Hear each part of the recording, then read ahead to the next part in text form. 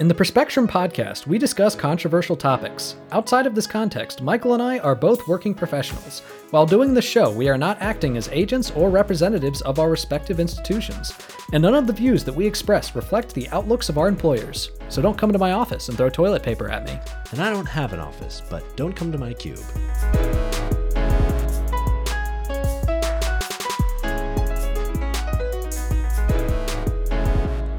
Welcome to the Perspectrum. I'm Nathan Seelove. And I'm Michael Bloom. And today we have several exciting topics to talk about. We are going to spend some time talking about our favorite senator, Joe Manchin. And we're going to talk about how wonderful and bubbly and, heroic he is with all of his stances and I just love a person who, takes a strong principled stance on something. Yeah. You'd prefer it to be the right principles, but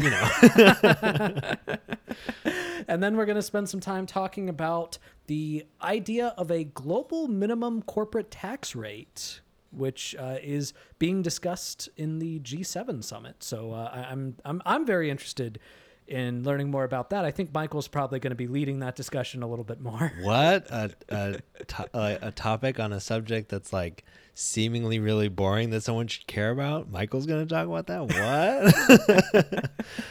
And then we're going to end the pod by talking about the idea of worker-owned co-ops, which I'm very excited to discuss and to put into the conversation. Also, Michael, this is our 80th episode. I know. We are old enough to be my father's mother. Wow, that's a really special day to be a grandmother. Yeah. And wow, that's awesome. I think she still listens to the pod. So shout out, Grandma. We're as old as you now.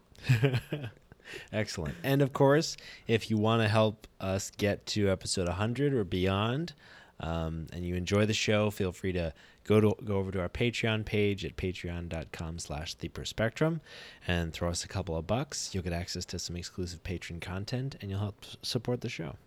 Yeah. And you'll make both of us happy. Very happy. And when we're happy, our content's better. That's true. The content isn't more happy, but we're happy. Yeah. No, we'll talk about super depressing topics, but we'll be smiling while we do it. We'll be peppy. Speaking of, let's talk about the death penalty. Speaking of happy subjects, Michael, what are the COVID numbers? Oh, Jesus. Okay, so worldwide at this point, 175 million people have gotten COVID, which is up from 172 million last week, which is about 3 million new cases in a week, which is about the same increase that we saw the prior week. So pretty much same level of spread. At this point, 3.77 million people have died worldwide, which is up from 3.70 million last week, which is about a 1.9% increase, or about 70,000 new deaths this week. So far in the world, 29 doses have been administered for every 100 people, which is up from 26 doses per 100 last week, which is actually a higher increase than we've seen from previous weeks. For a while, it was increasing about 2 doses per 100 for a number of weeks, and this is 3 doses per 100 week over week. So that's a good increase. In the U.S. at this point, we've had 34.3 million people contract COVID, which is up from 34.1 million last week, which is about 0.6% increase, or about 200,000 new cases this week, which is, again, about the same increase that we saw over the previous week, which I feel like is not too surprising considering where we are with our vaccinations, because those are like barely improved week over week. So at this point, 52% of the population has received an initial dose, which is just 1% increased from 51% last week.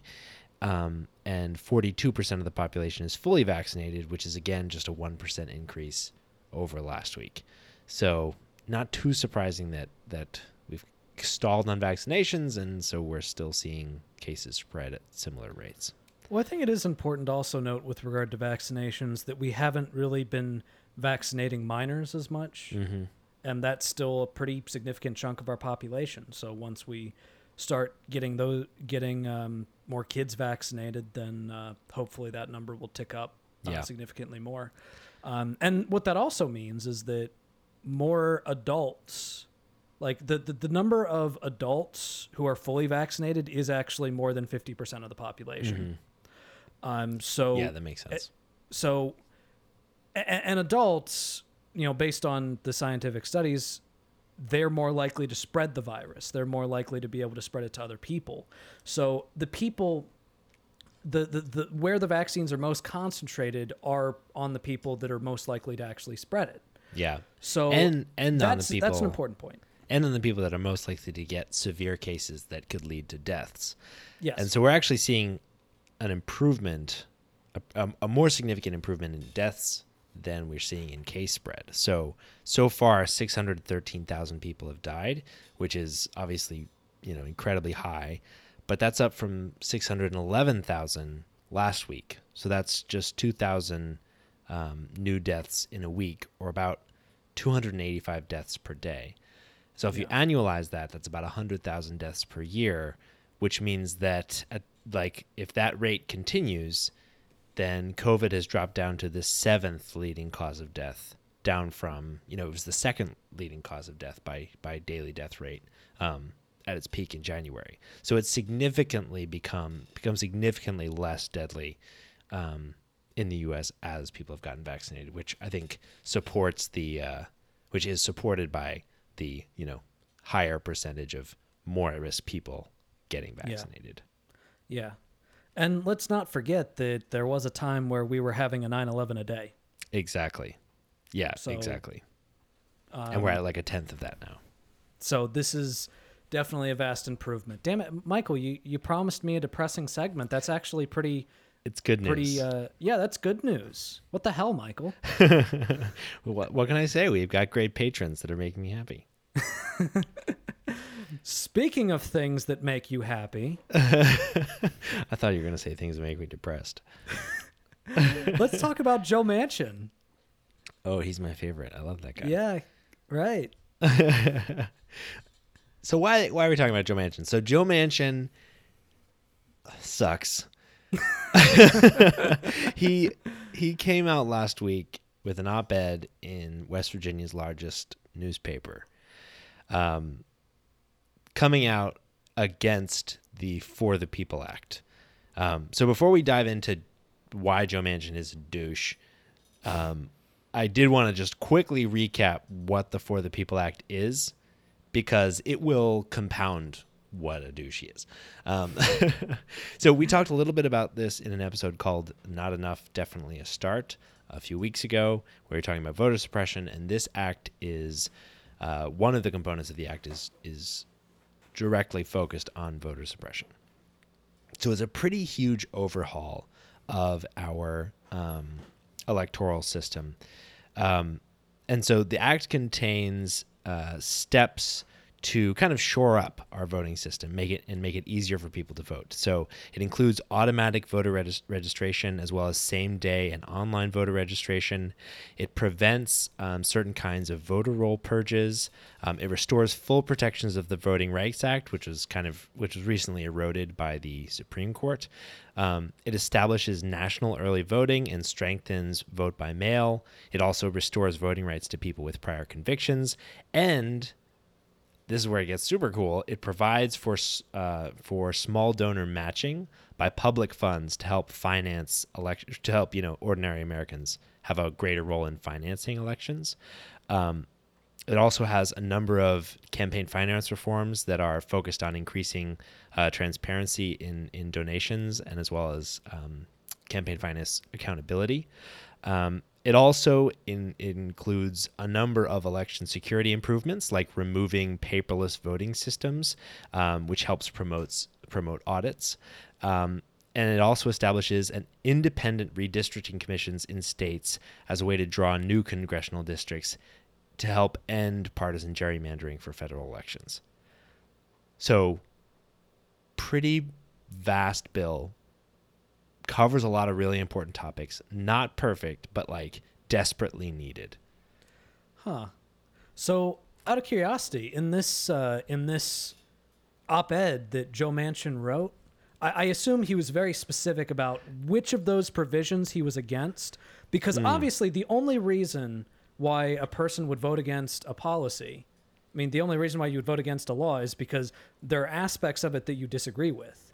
Yeah. I mean, you would have to be a complete dumbass to, to vote against a policy where you agreed with all the provisions. So I assume that he provided detailed analysis of why he disagreed with specific aspects of that policy. Am I correct? Well, the only aspect of the bill that he discussed in his op-ed was that it was 800 pages long. So I think what he's actually opposed to is reading. Yeah. So in this op-ed, which, I mean, this is embarrassing. Like, this is, if I ever in my life wrote an op-ed like this, I would just, like, years later, like, I would read it and I would cringe. Yeah, it's like I remember a while ago I found an old notebook in which I'd written down a bunch of like objectivist talking points and like arguments, and I went back and read it the other day, and not only were they bad arguments, but I also did them wrong, and I was like, I was such a dummy. I was such an idiot. So literally the only thing that he says that makes him against it is the fact that no Republicans are supporting it. Yeah. That's it. Yep. That's it. Yeah. And you know that that's the tack he's going to take, because literally the first two sentences are, quote, "The right to vote is fundamental to our American democracy, and protecting that right should not be about party or politics. Least of all, protecting this right, which is a value I share, should never be done in a partisan manner." That is, first of all, that's so such a poorly fallacious written argument. Yeah. That's such a fallacious argument. Like, okay. Let's just pause. Protecting this right should not be done in a partisan manner. If it's protecting the right, why would it matter? Yeah. And look, it's a false equivalency argument, and it's a middle ground argument. Yeah. So basically, he's drawing an equivalency between Republican attempts to suppress votes and Democratic attempts to not suppress, to unsuppress votes. Exactly. Which means that, he's literally saying that because Democrats want to protect the right and Republicans want to suppress it, there's nothing he can do about it. Like, it totally falls on its face. Also, okay, this might be worthy of a debag, this quote. He said, "Throughout my tenure in politics, I have been guided by this simple philosophy. Our party labels can't prevent us from doing what is right." Joe, you are literally saying because his party label as a Republican isn't voting for this bill, I can't do this right thing. Yeah. Basically, if you take all of the, like, if we took all of the party labels, and actually I was talking to, I talked to our friend Chris about this recently, and he actually suggested, what if we had a system where, like, there was a separate governing body that wrote the laws and a separate governing body that voted on them, and you didn't know, and the one that voted on them wasn't allowed to know who actually wrote the laws. So party would be completely removed from it. So the only way to completely remove party from this is for you to not care who's voting for it and who's not voting for it, to just vote for it based on the merits. Yeah. Like, your argument defeats itself. Also, Republicans do not value democracy. Yes, exactly. They don't. They have proven that. They have demonstrated that. There's not a single provision of this bill that any reasonable person could object to. In fact, a lot of people, I can hear the arguments that people are probably thinking up. Well, Joe Manchin is from West Virginia, and West Virginia is a very conservative state, so he has to be moderate in order to appeal to those conservatives. So according to a poll from the organization End Citizens United, 79% of West Virginians support this bill. Now, to be fair, End Citizens United does, they do have an agenda, but part of that agenda is one of activism, and the only way for you to actually achieve your end goals is to have, an accurate reading of where people stand. So, I would encourage people to look at the link, look at the methodology to make sure that, to look at how they actually conducted it to, to remove suspicions of potential bias in this. But when you think about the provisions, it's intuitive. You see, one of the things that I think that Democrats have completely screwed the pooch on with regard to messaging and in voter suppression is the focus on voter ID laws. Yeah. And look, I am not saying that we need to that we need to just capitulate to Republicans on voter ID laws, because again, the argument for legislation always comes down to there's a problem that needs to be fixed, and that requires legislation to fix it. But if that problem does not exist, then there does not need to be legislation to fix it. So the point of voter ID laws is to fix the problem of voter fraud. There is no evidence of voter fraud, therefore there is no need for the legislation. But the issue is, when you just go to the average Joe or Jane on the street and say, I believe that you shouldn't have to have any ID in order to vote.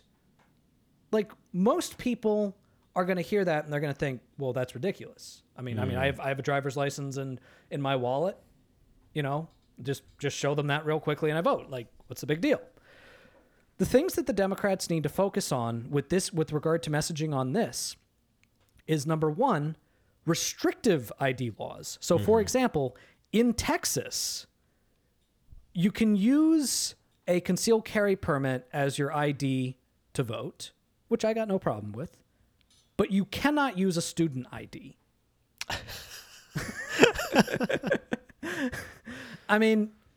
That is clearly partisan. That is clearly like a partisan attempt to restrict who's voting, because, a person with a gun is more likely to vote Republican and a student is more likely to vote for a Democrat.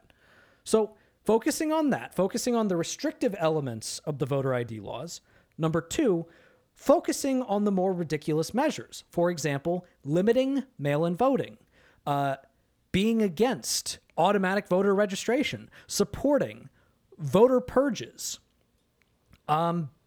limiting the amount of time in which a person can absentee vote, limiting the amount of reasons for which a person can absentee vote.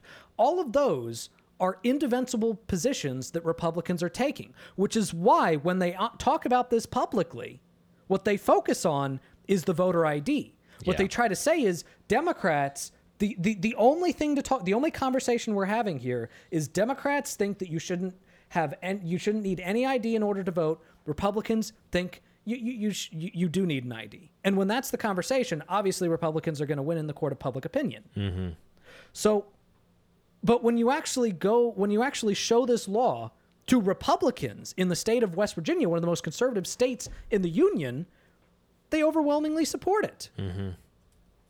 76%. So why the fuck doesn't Manchin? 76% of Republicans in West Virginia who are likely to vote support it. Yeah, exactly. 76%. So why the fuck doesn't Manchin support this? Yeah. It really is just him talking himself into a stupid corner with his stupid head. Yeah. It's like, and the thing is, like, he's just accepting Republican right-wing talking points and, like, literally slandering Democrats who have written this bill for no reason. He said in his op-ed, quote, "Today's debate about how to protect our right to vote and to hold elections, however, is not about finding common ground, but seeking partisan advantage."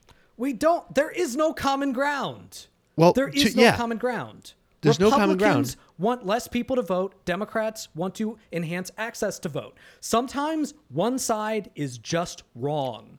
Yeah. This is the middle ground fallacy. Sometimes one side is flat out wrong, and compromise between them is capitulation to the wrong people. Yeah, and the fallacy, the other fallacy implied there is that any action which ends up protecting or benefiting a specific party is inherently a partisan action. The fact that Republicans are in a position right now where they have disproportionate power is a problem. And increasing access of people to vote, even if it does, which there's mixed evidence, even if it would benefit Democrats, which is only mixed evidence for, doesn't make it a partisan thing. On top of this bill explicitly is designed to limit partisan influence in elections. It specifically creates independent redistricting commissions to limit partisan gerrymandering. Like, it has multiple provisions aimed at not making, partisan politics, but taking partisanship out of the structure of our voting system. So he's literally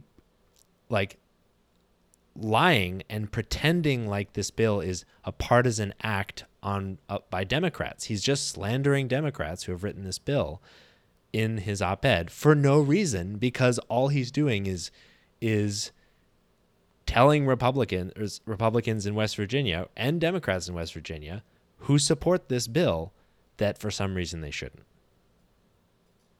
Yeah. And for a bad reason. Yeah. It's really remarkable. Yeah. And I would also like to point out that he actually was a co-sponsor of a very similar bill to this in 2019. So he's already demonstrated that he's not against any of the actual provisions, because why would you? Yeah. You can't say, oh, I'm against automatic voter registration, and then take that back to your constituency and try to defend that. You can't, which is funny, because one of the points that he makes in the op-ed is basically, I would never make a vote that I cannot go back to my constituency and justify. Mm-hmm. So, well, he can't, because he didn't read it. He can't go back and tell him about it because it's 800 pages long, and that's a long bill. So, just because it's partisan doesn't mean that it's bad. And I would just like to point out, in states where Democrats control the state legislature, this would help Republicans. Mm-hmm. Like in Maryland, which is heavily gerrymandered for Republicans, or for Democrats, this would help Republicans. For Massachusetts, which is gerrymandered for Democrats, this would help Republicans. Yeah, exactly. It's not inherently partisan. It is aimed at removing partisanship and increasing the availability and access to voting, and taking money out of and reducing the influence of money in politics. These are all good things. But the thing is, Republicans do not benefit from a fair playing field. They just don't, because their policies suck and people hate them. Go through it issue by issue, and almost every single Republican position is overwhelmingly opposed. This is why they've been focusing on stupid culture war issues, which they're not even consistent on, like cancel culture, which they're definitely not consistent on. This is why they focus on that, because they got nothing left. All right? You go to your constituency and say, oh, I support tax giveaways to large corporations. Even the biggest Republicans are going to laugh your ass out of the room. Even the most hardcore Republican voters are going to laugh your ass out of the room, because that's not popular. It's just not. So this is so frustrating. And the thing is, this is exactly the kind of thing that we were worried about coming from Joe Manchin when we got the amount of control in the Senate that we had. That he would all of a sudden become the most powerful man in Washington and totally screw over the agenda. I mean, even Chris Wallace asked him if don't you think you're being naive with trying to negotiate, especially with something like, so just to go off the Chris Wallace point, especially something like voter suppression, where again, Republicans are the ones making this a seriously politicized political issue. It's not the Democrats that want to prevent people from voting. So why are you going to the people that are like acting against this interest and saying, hey, please agree with expanding the access, the right to vote, even though that's explicitly the opposite of what you've been trying to do. But anyway, so Chris Wallace, when talking about the filibuster, which Joe Manchin has also said he's not going to vote against, Chris Wallace said, quote, if you were to keep the idea that maybe you would vote to kill the filibuster, wouldn't that give Republicans an incentive to actually negotiate? Because old Joe Manchin is out there, and who knows what he's going to do. By taking it off the table, haven't you empowered Republicans to be obstructionists? Like, Joe Manchin is like pretending like he's doing a great job playing politics. All he's doing is giving power to Republicans. Yeah. And also, like, the whole thesis of his argument is, I know that there are still Republicans out there that are willing to work with us in order to accomplish things that we all value, that we all think are important. Like, I know there's got to be Republicans out there. And, he suggests the John Lewis Voting Rights Advancement Act as basically an alternative to the For the People Act. And he points out that Senator Lisa Murkowski and I believe Susan Collins, although he doesn't specifically mention Susan Collins in this, that they support this law. And he's like, see, bipartisanship is possible. Here's the problem with that. Number one, I mean, it's a stupid middle ground fallacy, as we've already established. But number two, all right, say Susan Collins and Lisa Murkowski both vote for it. Say Mitt Romney votes for it. Say Ben Sasse votes for it. Say you have 4 Republicans voting for it. Say every single Republican that voted for the commission to investigate the people that tried to murder them on January 6th. Say all 7 of those Republicans support this act. It still couldn't pass because of the filibuster. So even if you do have bipartisanship on this, it's still not going to pass. You're not going to get 10 Republicans. It's just not going to happen. And he can't be dumb enough to not know that. Yeah, he definitely knows that. There's no way he's that stupid. Because you would have to be the dumbest person in the Senate to believe that. And there's some pretty stiff competition in the Senate. I mean, let's not even talk about the House. let's not even talk about it. Like, so there's no way he's that naive. So then the question is, why is he doing this?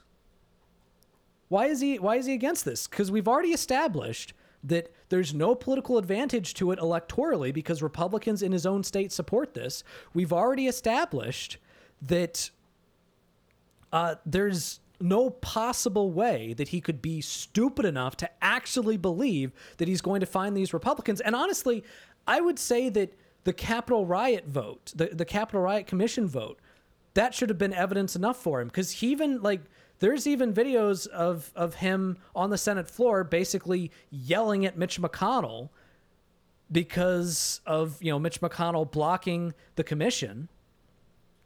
Like, if you couldn't find 10 Republicans to vote for a commission to investigate people that tried to murder them, which is one of the most obvious votes you could possibly make, and selfish votes, in what reality do you think Republicans would vote for a bill that would directly hurt their electoral chances because it would even the playing field?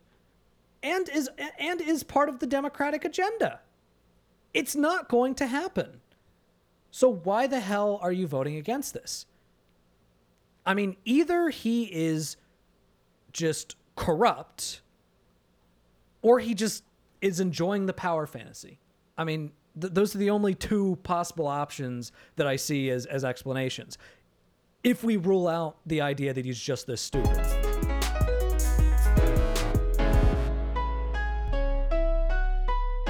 And now it's time for one of our more light-hearted segments, Good Actually. So, Michael, what is Good Actually, and why do we do it? Well, on this show, we talk a lot of doom and gloom. There's a lot of serious subjects out there, and it's hard to see light at the end of the tunnel. It's hard to see where there's goodness.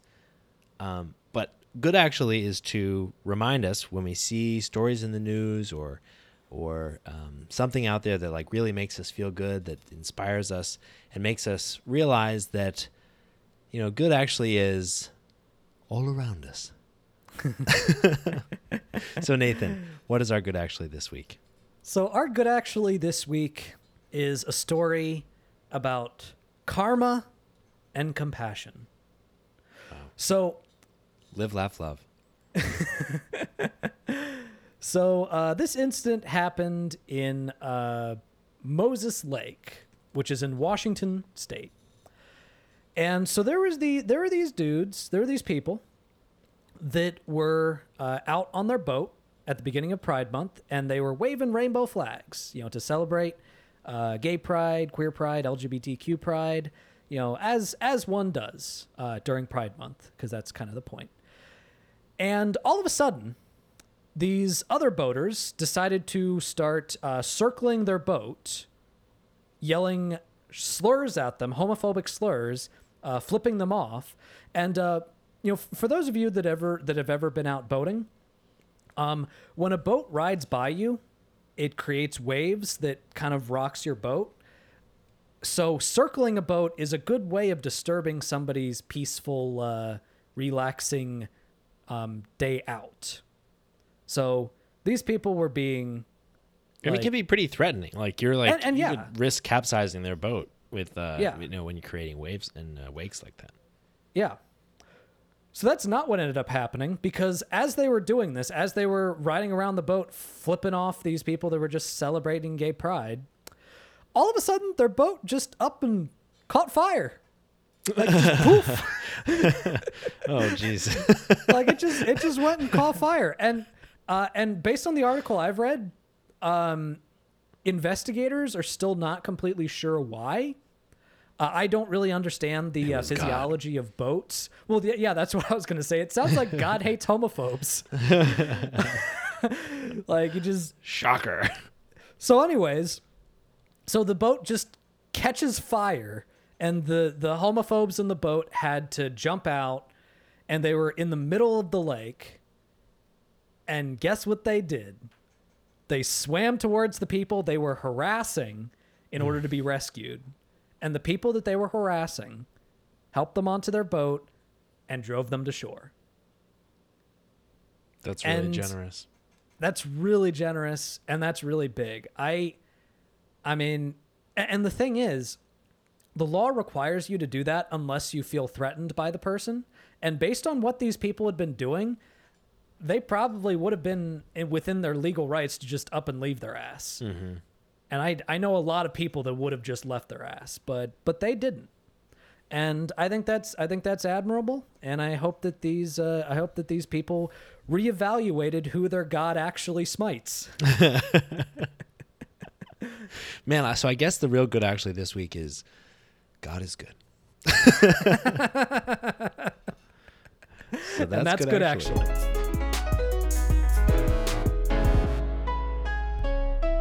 So for our second segment, we are going to be diving deep on a topic that we know all of you are super psyched to talk about, and that is, it's another tax segment.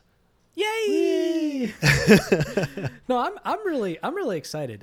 This is a subject that I'm not as much in the financial sector as you are, so I feel like I'm going to learn a lot from this segment.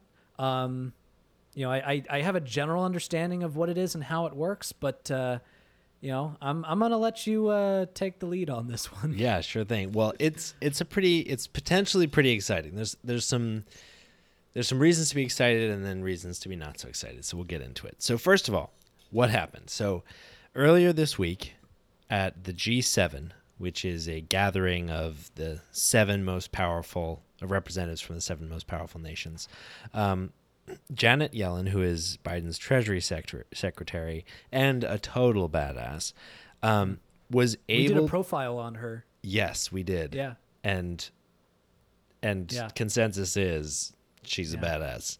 And that's us saying that. We Yeah. love to find every possible thing we can criticize about the Biden administration and completely blow it out of proportion. And we're like, yeah, no, this woman's a badass. Certified for a Treasury Secretary. That's pretty hardcore.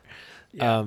And what she was able to do was convince the finance ministers of those 6 other nations to come together and agree to a 2-part global tax cooperation system, which by itself, 7 of the most powerful nations agreeing on global tax cooperation is a huge fucking deal, because every nation, as you probably would have assumed, operates their own tax policy.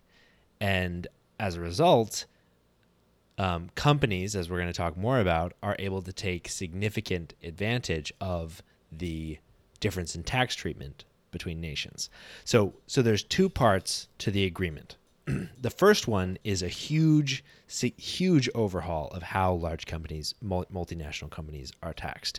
And so basically, this part of the agreement is focused on taxing companies where they operate as opposed to where they're headquartered. So that might sound, like not that big of a deal, but think about it this way. You could have, in an extreme case, you could have a company that does all of its business in one country, uses the country's roads, uses the country's electricity, is benefited by a stable government, is benefited by, the taxes and the people and all of the things that make that nation good. And is also, uses things from that nation, which are, wear and tear on roads and all things like that. And yet this company could pay no taxes on their profits in that nation. So that nation would get no financial, benefit from this company, to their federal tax system. They could pay all of their corporate taxes in another nation where they may not even operate. And that is actually the way that our tax system is structured right now. Yeah.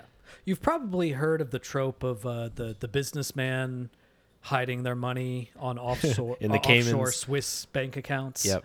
And a huge part of that is because countries like Switzerland, specifically Switzerland, has among the G20 countries the lowest corporate tax rate at 8.5%. To put that into perspective, the average, the OECD average, is 21.5. The United States currently is 21. Yeah, and that makes a huge difference, right? Like, as if you are able to be taxed on where you're headquartered, you'll just put a post office box or whatever in the lowest tax country, and then you'll operate wherever the heck you want. And so it is a huge inequality, nationally speaking, for this like system to persist. So changing this policy so that companies are taxed where they operate and not where they are headquartered is a huge change. Now one slight caveat here is that it only applies to companies that have profit margins above 10%. And I have no idea why they would set it up that way. Like, I don't know why you'd base it on a profit margin. Like, maybe company size, but why would you care about, like maybe you want to only, focus on large multinationals, not small multinationals. And so, you put a cap of a certain, amount of revenue. But profit margin like that would basically exclude a lot of tech companies that have low profit margins because they continue to invest in growth. And as a result, they can continue to skirt maybe those that's tax part laws. of the reason, because if you set it there, that it incentivizes investment and growth. Yeah, perhaps that's it. So the second pillar of this tax plan is that it would establish a global minimum tax rate of 15%.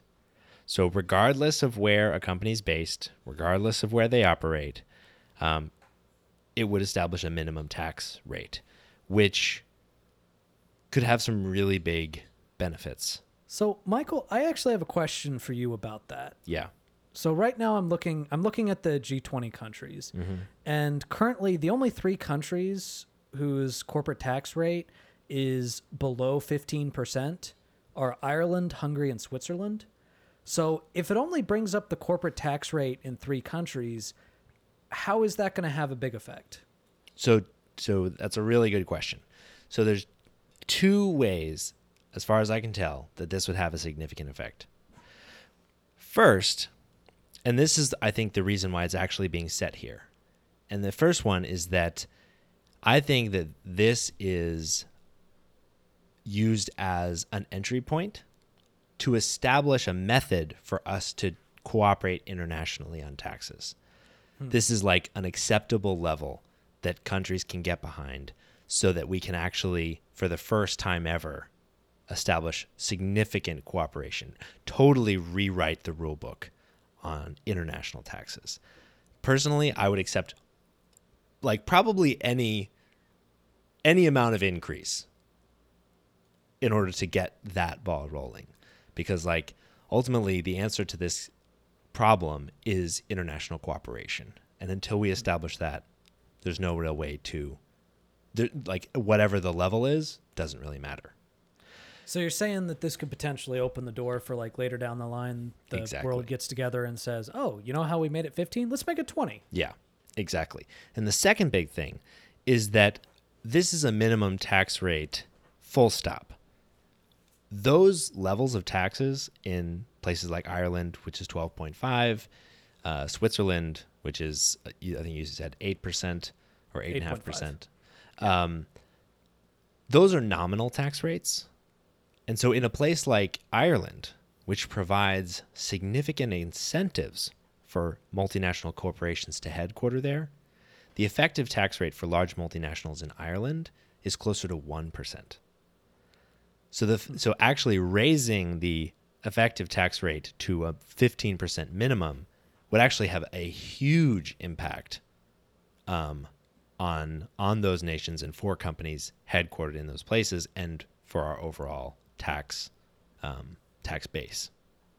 But again, the big thing here is that by establishing a global minimum and by taxing operation localities rather than headquarters, you are closing a bunch of loopholes that enable corporations to game taxes and benefit from governments that they don't help fund.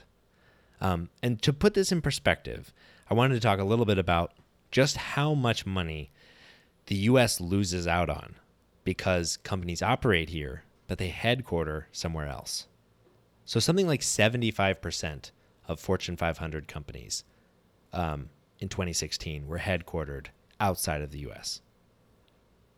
By definition, Fortune 500 companies they're the companies with the 500 largest revenue in the United States, and 75% of them were headquartered somewhere else.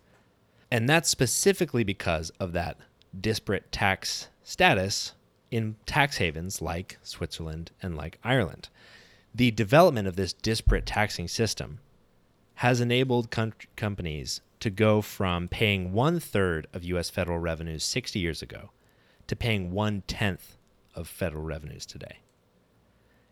And U.S. corporations annually avoid $90 to $100 billion in income taxes by shifting profits to subsidies and, by being headquartered in nations where they don't operate. So like $100 billion per year. U.S. corporations hold $2.1 trillion in profit offshore in these tax havens. To put that in perspective, that's nearly 10% of the U.S. GDP owned by American firms and held somewhere else. 26 of those profitable Fortune 500 companies paid no federal income tax from 2008 to 2012. And 111 large profitable corporations paid zero federal income taxes over the last 5 years. And this is almost all due to these tax haven nations. And so getting to a place where, we can establish a global minimum and we can operate, or we can tax on operations, is going to really benefit the United States and will enable us to pursue, relatively expensive agendas. That's the reason why Janet Yellen is out there pursuing this. And the reason why this is, really important to the Biden administration is that this would enable increasing the U.S. tax base without increasing U.S. tax rate. And so that would help fund things like the Infrastructure and Jobs Plan. And in addition, establishing a global rate would also take pressure off of, would take the wind out of the sails of arguments against increasing domestic taxes. Because one of the main arguments that Republicans and businesses use is that they'll be at a competitive disadvantage with other nations and companies from other nations if they have to pay more taxes in the U.S. But by removing some of those disparate tax treatments, we'll actually be leveling the playing field significantly. Well, so the United States' current corporate tax rate is 21%. Now Biden wants to raise it to 28%, but even if we do leave it at 21%, that is still significantly above the proposed minimum. So currently Canada, Lithuania, they both have 15% tax rates. I assume that, if this would go under effect, Ireland, Hungary, and Switzerland, they would all have 15% tax rates because they would go right for the minimum. Wouldn't companies still want to invest more so in the countries that have that are at that minimum rather than countries like the United States that would be above that minimum? So two things. One, these companies aren't investing in these nations. Or not investing, but have their money in those nations. Yeah, but that's a really important point, right? Like having your wherever your headquarters is doesn't mean you're investing there. So there's big argument from Republicans that increasing domestic taxes is going to reduce domestic investment. But there's actually, in our current tax system, there's no real relationship between the two, specifically for large multinational corporations. The second thing is that that I think is where the first pillar of this agreement comes in, where you're taxed on where you operate. To me, that's the most significant, even more than a global minimum, is making sure that where companies are operating, where they're benefiting, where they're getting their revenue, is where they pay their taxes. So you can't just have a mailbox in Switzerland and say that's where our headquarters are. Yeah, or you can, but if you're selling shit in the United States, you're paying taxes in the United States. Yeah. So that what I like about this is that, to your point, this destroys the argument that Republicans are always making. Mm-hmm. But what I like about it is that it's the approach that Republicans always seemed to pretend didn't exist. Yeah. So you're always hearing Republicans saying, oh, well, if you increase taxes on these corporations, they're just going to go elsewhere. And we don't want to lose out on that tax revenue, so we better have taxes lower. And that argument, I feel, is just so cynical. It's just, let's capitulate to everything that the corporations want us to capitulate to. Yeah. And my thought was always, or we could just change the rules so they can't do that, find ways to change rules so they can't do that. We don't have to accept that is the way things are going to be. Yeah, this is not Catan. So I love how it's like the argument that has been there all along. Yeah. That's just been ignored is finally just being brought up as oh, wait, holy shit. Look at this. Because that's what happens when nerds run the Federal Reserve and care about taxes. So when I first heard about this, I had heard some leftist commentators talk about how this was kind of just ceremonial, that it wasn't really going to go anywhere, that it wasn't really going to do much. But mostly because how could they enforce it? But if it's really being picked up by the G7, and like there's actually steps being taken in order to implement it at this point that actually seem fairly practical, then maybe it's not just window dressing. Maybe this is something that could actually be something. Yeah. I mean, it's certainly a priority. And the fact is the G7 comprise the largest, most powerful countries in the world. Like, if they say, if you want to, trade with us, if you want to do business with us, you need to, adopt these tax laws, it will happen. Yeah.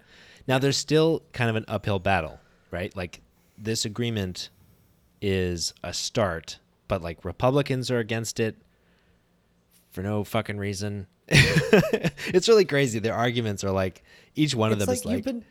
It's like you've been saying that the problem all along has been like, they're going to go overseas. It's like, all right, we fixed that problem. Yeah. The problem is, real problem is that they're going to feel really silly when what they got tattooed on their lips so you could read them, no new taxes, turns out to be wrong. No, yeah, they claim it's going to put the U.S. at a disadvantage, that it'll be anti-competitive, that'll hurt economic growth, and there's really no how could it be anti-competitive? I know. What? I know. It's like, how could it be anti-competitive? It's literally... It is the exact opposite. And it's literally going to put the U.S. in a better position from a tax perspective. And it's because they're all bought off. I mean, it's the most... I mean, Occam's razor is that they're all just bought off. So, of course, they're going to be against this. Yeah. Because, not because it wouldn't benefit the United States, because it absolutely would. It wouldn't benefit their corporate donors. Mm-hmm. And that's who they care about. That's who's really important. Yeah. And on top of the U.S. challenges, next month it'll have to go in front of the G20, the broader group after the G7.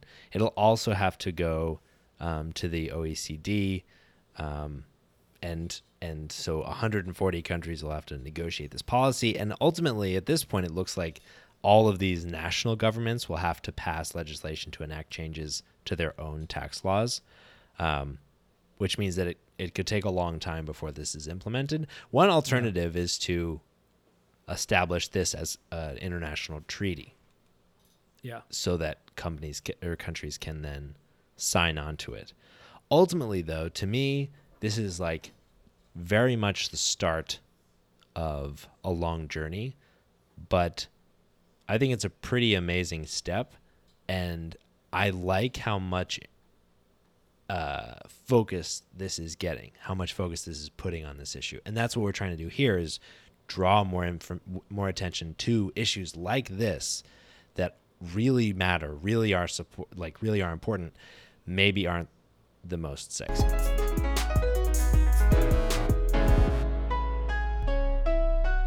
Okay, so now it's time for one of our favorite segments, Ass Hat of the Week. So Nathan, who is our ass hat this week?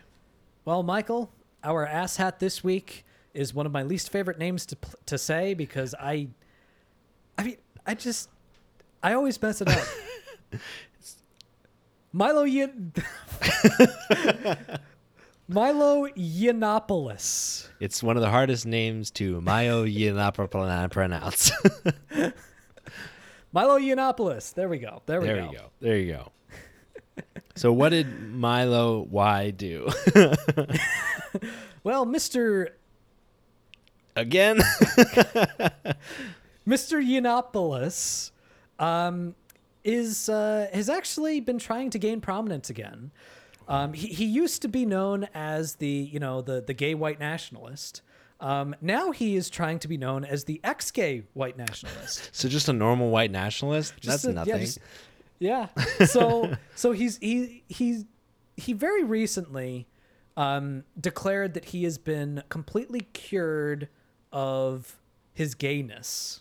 Jesus. Which, by the way, I am no doctor, but that is not a thing.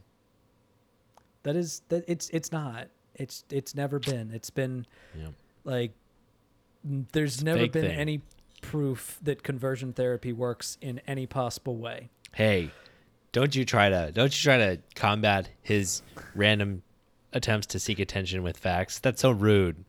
Yeah. So he was on True News, which it's reliable because they spelled the word true incorrectly. That's so that they can't be sued when they fake. Hey, no reasonable person would think that we're actually true. It's not even spelled correctly. Yeah, we're not true. We're true. Anyways, so he was talking about his announcement recently, and he said, quote, "When I made my announcement, the first thing that happened, which will make you laugh, but it's true, is dogs stopped barking at me." He went on to say, "I am one of those people. Everybody's got a friend that dogs go nuts around. You're familiar with this, right? You got pets." So basically what he's saying is that dogs always barked at him every time they saw him. And when he claimed that he wasn't gay anymore, they stopped. I think he's trying to get ready to sell doggy gaydar. That's going to be his new... He's going to have a training regimen to train your dog. Look, I have lots of dogs, and I have lots of gay friends. My dogs don't bark at gay people. That's why you need to pay $19.99 a month in order to get your dogs trained.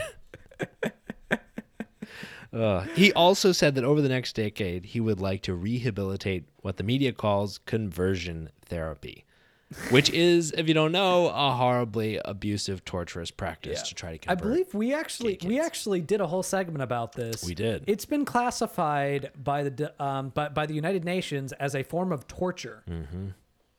It doesn't work. It leads to suicide among youth. And look, let's be clear.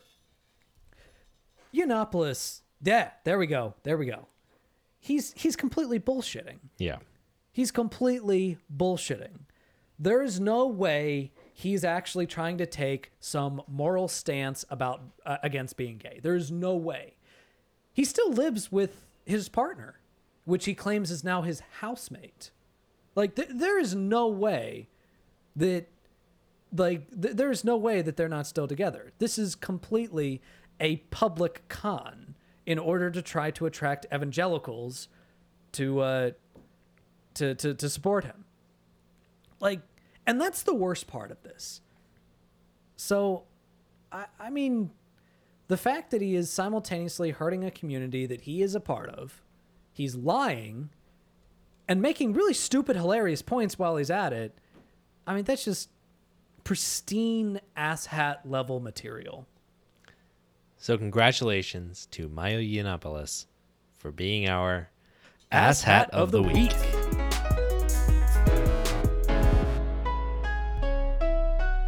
Okay, so for our last segment this evening, we are going to be talking about democratizing the workplace and worker co-ops. Yeah. So this is really exciting to me. When I first heard about this, my first thought was, could that work? And my second thought was, holy shit, it actually works. It actually works, yes. Yeah.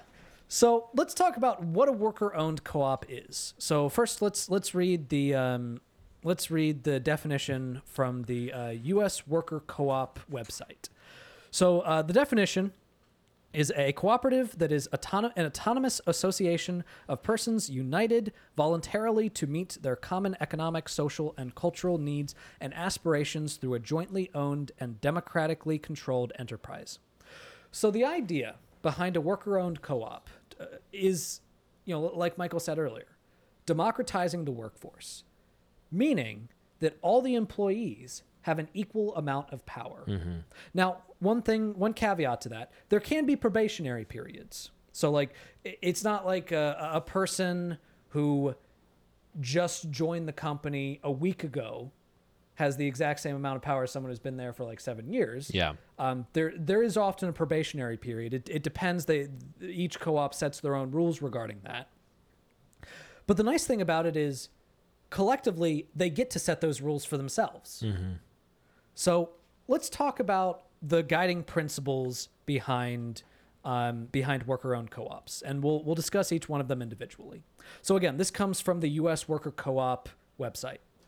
So the first principle is voluntary and open membership. Basically, this means that anybody who, regardless of gender, social status, racial status, political affiliation, religion, anybody's welcome. Participation is voluntary. Number 2, democratic member control. So in some worker-owned co-ops, they actually do have a more traditionally hierarchical structure, which means that they might even have a president of the company. They might have certain people elected to specific positions. Others, it might be a little bit less hierarchical. It might be more of a, all right, this person is in charge of this because this is what they're an expert in. Mm-hmm. This group of people is in charge of this because this is what they're an expert in. And collectively as a group, you decide on those things. I think that's a huge point too, that co-ops and like democratizing the workplace in general can take a lot of different forms. When I was first thinking about this, I was really worried about, I knew that it worked. So some forms worked, but I was thinking about how challenging it is to make decisions as a democratic unit. And that's why we have a democratic republic in the United States, for example, where we allocate certain responsibilities specifically to experts that are given the roles of legislating and, being in the judiciary and all those and executing and stuff like that. So the idea that like everybody's going to weigh in on every business decision seems like a nightmare, like a literal nightmare to me. But the thing is that it does take a lot of different forms, and many of them have role specialization. Yeah. And the great thing is, as a group, they get to decide what form that takes. Yeah. And, I think for some structures, for some work structures, a more traditional hierarchical structure where you elect the leaders might make more sense. And for other structures, it might make more sense to have it be more spread out, more, it's not that there's a hierarchy, but it's that, this person is an expert in this area. Therefore, they are in charge of making decisions for the company that are related to that. And this person is an expert in this area, and they're in charge of making decisions that are related to that. So then the third principle is member economic participation. And this one's really important. And this is actually one of the reasons why worker-owned co-ops actually tends to be more productive than traditional structures. So think about it this way. You're working a minimum wage job at McDonald's, all right? If you cook like 50 burgers in 1 hour, you basically get the exact same amount of money as if you cooked 30 burgers in 1 hour. All right. You don't really have a financial incentive to do better. Yeah. Because the success of the company doesn't really affect you that much. I mean, yeah, if the company really goes under, they might start laying people off, but there's not as much of a direct incentive for you to be more productive. You don't see a direct benefit from one day to the next from you being a more productive worker, other than maybe the fact that you get to keep your job. When it comes to worker-owned co-ops, that participation is much more direct and defined. So there are actually some companies, some worker-owned co-ops. For example, there is the Union Cab Cooperative in Madison, Wisconsin, in which there's actually a policy that is set forth by the company, which of course they all voted on, that the highest paid worker could not earn more than 4 times the lowest paid worker, which means that if the highest paid worker wants more money, then they have an incentive to raise the pay of the lowest paid worker. And if the lowest paid worker wants more money, then they are incentivized to work harder to make the company more profitable. Now, to put this into perspective, the average CEO currently earns 273 times more than the average worker. And those are averages. Those are averages. Yeah. So a system like this would still have some economic inequality, which a certain amount of income inequality makes sense. Yeah. Because you want the people that are more experienced, that do more, to be compensated. A meritocratic system. Exactly. You do want to create an actual meritocracy. But the thing is, our current levels of income inequality are so outrageous that any attempt to claim that the quantity is proportional to the amount of work is just ridiculous. Like, you might argue that the CEO of your average company, maybe they do 3, 4, 5, maybe 6 times the amount of work as the average worker. All right. And that's being generous. No reasonable person could argue that they're doing 273 times more work than the average worker. No one could make that argument with a straight face.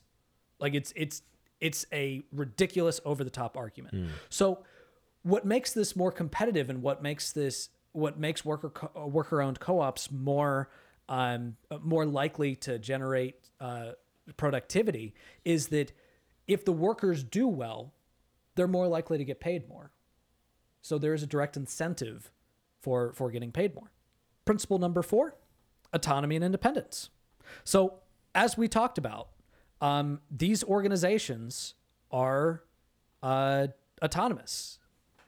They might be guided by certain principles, but they come in multiple different forms.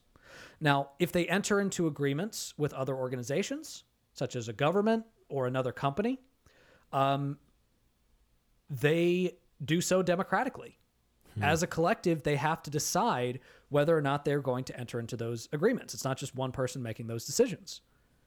And that is the biggest way that they maintain their cooperative autonomy. Principle number 5, education and training information. So this one's fairly obvious. Obviously, you want to incentivize investing in your workers. So you want to train them and educate them, and you want that to be a priority. Because the more work that they do, the more productive they are, the better that they do for the company. And if they're able to increase the company and invest themselves directly into the company, then it benefits everybody. So, I'd say that this is a principle that you would also be present in even non-cooperative companies. So but I think it is still important to note. Number 6, cooperation among cooperatives. So this idea is that you serve their members effectively and strengthen the cooperative movement by working together through local, national, and regional structures. So one of the important things to note about worker-owned cooperatives is that they're usually heavily localized, which means that the communities that these people are working in are communities that they have a vested interest in improving. That's really interesting. Yeah. That's really powerful to me, because another issue that I was thinking about was how to scale something like this, where, as human beings, we can maintain interest in relationships with about 150 people total. And so, like, just cognitively, that's like the maximum number of people that we can be aware of the interests of. And so, like, once you grow an organization past that group, you no longer have people connected to everyone. Like, people are no longer connected. And so it's hard to make decisions with each other in mind all the time when you are a large group like that. But having localized, like, chapters of a larger organization, kind of like unions, which is like a classic example of a worker cooperative, helps solve that problem. Yeah. Well, and not only that, and I think that this is a really important point. Think of it this way. Say there is a CEO of a large company that builds a certain product with factories all over the United States. And maybe that CEO lives in New York City. They don't have a vested interest in the community that one of their factories might be in, say, the state of Utah. Like, say there's a factory in the state of Utah. They don't have much interest in that community. They're not invested in that community. So if that factory is doing practices that put that community at risk, why should the CEO care? But if we make it so that it's worker-owned cooperatives, so that the people within the factory are empowered to make their own decisions as to what to do, like how best to run things within that factory, they're more likely to make decisions that will be better for the community because they got to live in the community.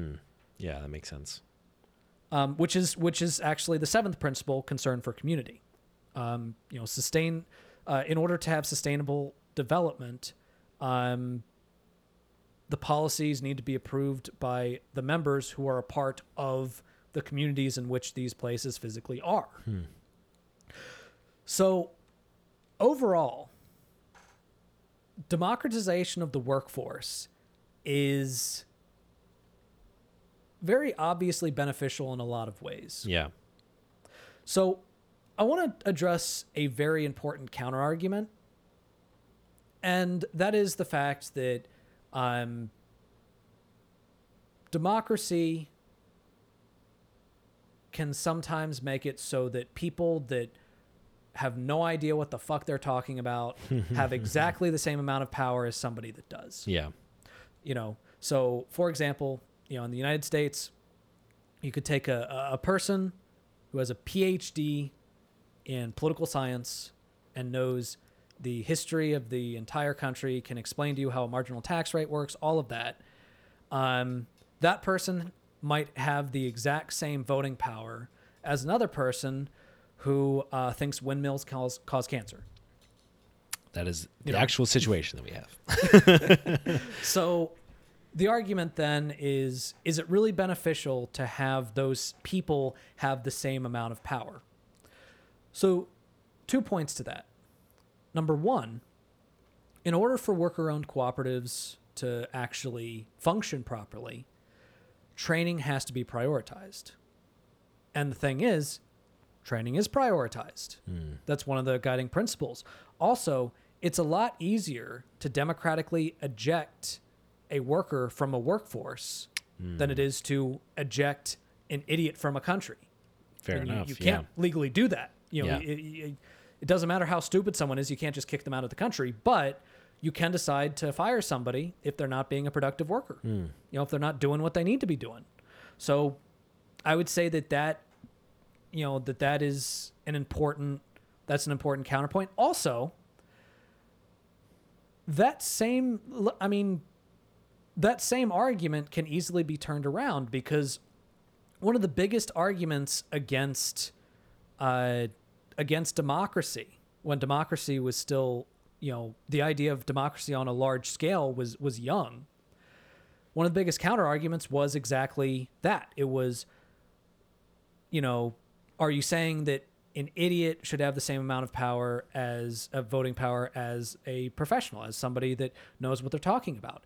And collectively, as a nation, we decided that is better than authoritarianism. That is better than aristocracy. Because, I feel like Winston Churchill said it best. Democracy is the worst form of government except all the others. So yes, in an authoritarian government, you might have a benevolent dictator who actually cares about the people, who actually knows what they're doing. But even if you do get that, and that's the best case scenario, then what about the next one? Yeah. What about the next one? When you put concentrated power into one person or one group of people, that is putting a lot of faith that they will have the best interests of everybody in mind. Yeah. So, yes, there are flaws in democracy, but the flaws in democratization of the workforce are the same flaws in democratization of a country. And we decided that those counter arguments, we already decided a long time ago that those counter arguments did not outweigh the benefits of democracy for a nation. Yeah. So I think that a lot of the objection to the idea of a worker-owned co-op is purely based on a fear of the unknown, a fear of a change. This is the way we've been doing it. We've been having corporate structures in which there is a hierarchy, a authoritarian hierarchy. Yeah. And that's just the way we've been doing it. So it's hard for us to imagine another way. And we should dwell on the comparison between like the hierarchy in like a company and like authoritarianism a little bit more, because I would argue that the incentives in a company are set up more against, more to incentivize the leader of a company not to be benevolent, more so than a nation. A benevolent dictator might be benevolent in order to preserve, in order to benefit his country, in order for it to grow, in order to preserve his power, all those things. What that benevolent dictator does not have is a profit motive with people to whom he owes profit. And so in a company, the more benevolent you are, the more you're betraying the profit motive. Unless you can specifically say that this dollar is gonna generate more money later on, the profit motive necessitates that you continue to put pressure on costs and wages in order to net more to the owners of the company, the shareholders. And so for the leader of a company, they are even more incentivized not to be benevolent to their workers. But think about when you take that profit motive out in a cooperative. Note that they still want to make money. They still want to be productive. They still want, a profit can be distributed to the workers at the end of the year. But really importantly, to a worker, there's not difference between raising wages or seeing a profit. So there's no tension there, right? Like making the company better off can be done by increasing productivity and growth, but it can't be done by depressing wages, because the people that would benefit from the profit are the people to whom you would increase their wages. So there's no tension there. So basically, the argument for democratizing the workforce is even stronger than the argument for democratizing a nation. So this leads us to the last question, which is, how could this be implemented? And the way I see it, there are three directions that we can go in. One of them I think is impractical, and one of them I think is too slow, and one of them I think might actually be the preferred.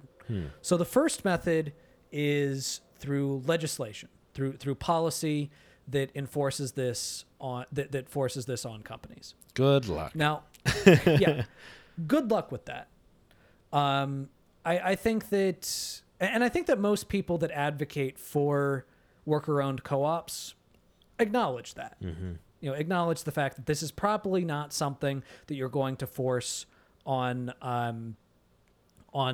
companies through some type of legislation. You're not going to say, you're probably not going to pass legislation that that says that the Walton family now has to give up their power and democratize their workforce.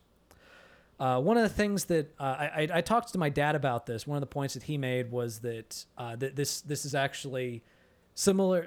The counter argument is one of the common phrases that Republicans used to use before they completely lost their mind, which is just because something is good doesn't mean it should be public policy. Mm-hmm.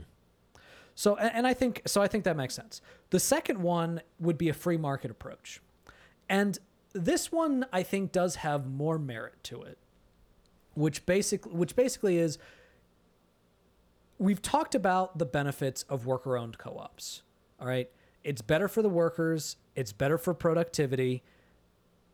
The issue is, of course, the person that it's not better for are the CEOs, the people that currently the most money, make the decisions. That currently have all of the power and that are making 270 times more than their average worker. So I would say that because we're at a place where those corporations already have so much disproportionate power, that a free market solution could potentially happen, but it would take a long ass time. Mm-hmm. In the meantime, the more worker-owned co-ops get set up, the more it will spread, the more the idea will spread. Because, say you're living in a community in which you have a multinational corporation with a crappy that pays you minimum wage and a worker-owned co-op. Well, you're going to want to apply to the worker-owned co-op first. So if we make that standard, if enough businesses become worker-owned co-ops to the point where that becomes competitive, then businesses, even national corporations would have to either adjust their model or die in order to stay in business. But again, I think that's also a little bit naive. So I think that the best approach is to sort of combine those two. All right. You don't have to force companies to become worker-owned co-ops, but I think that perhaps what was the paternal libertarian approach? Libertarian paternalism. Libertarian paternalism approach might actually be more the best way to go forward. Provide tax incentives in order to push new up and coming businesses and even currently existing businesses into adopting a model of worker-owned cooperation. And Interesting. And that would help sort of jumpstart the spread. It would allow for most of the spread to happen as a result of the free market, but it would still allow there to be a certain amount of public policy that is guiding it without just pulling the rug out from under people. Interesting. Not that I don't like the idea of pulling the rug out from under corporations, but it's just not practical.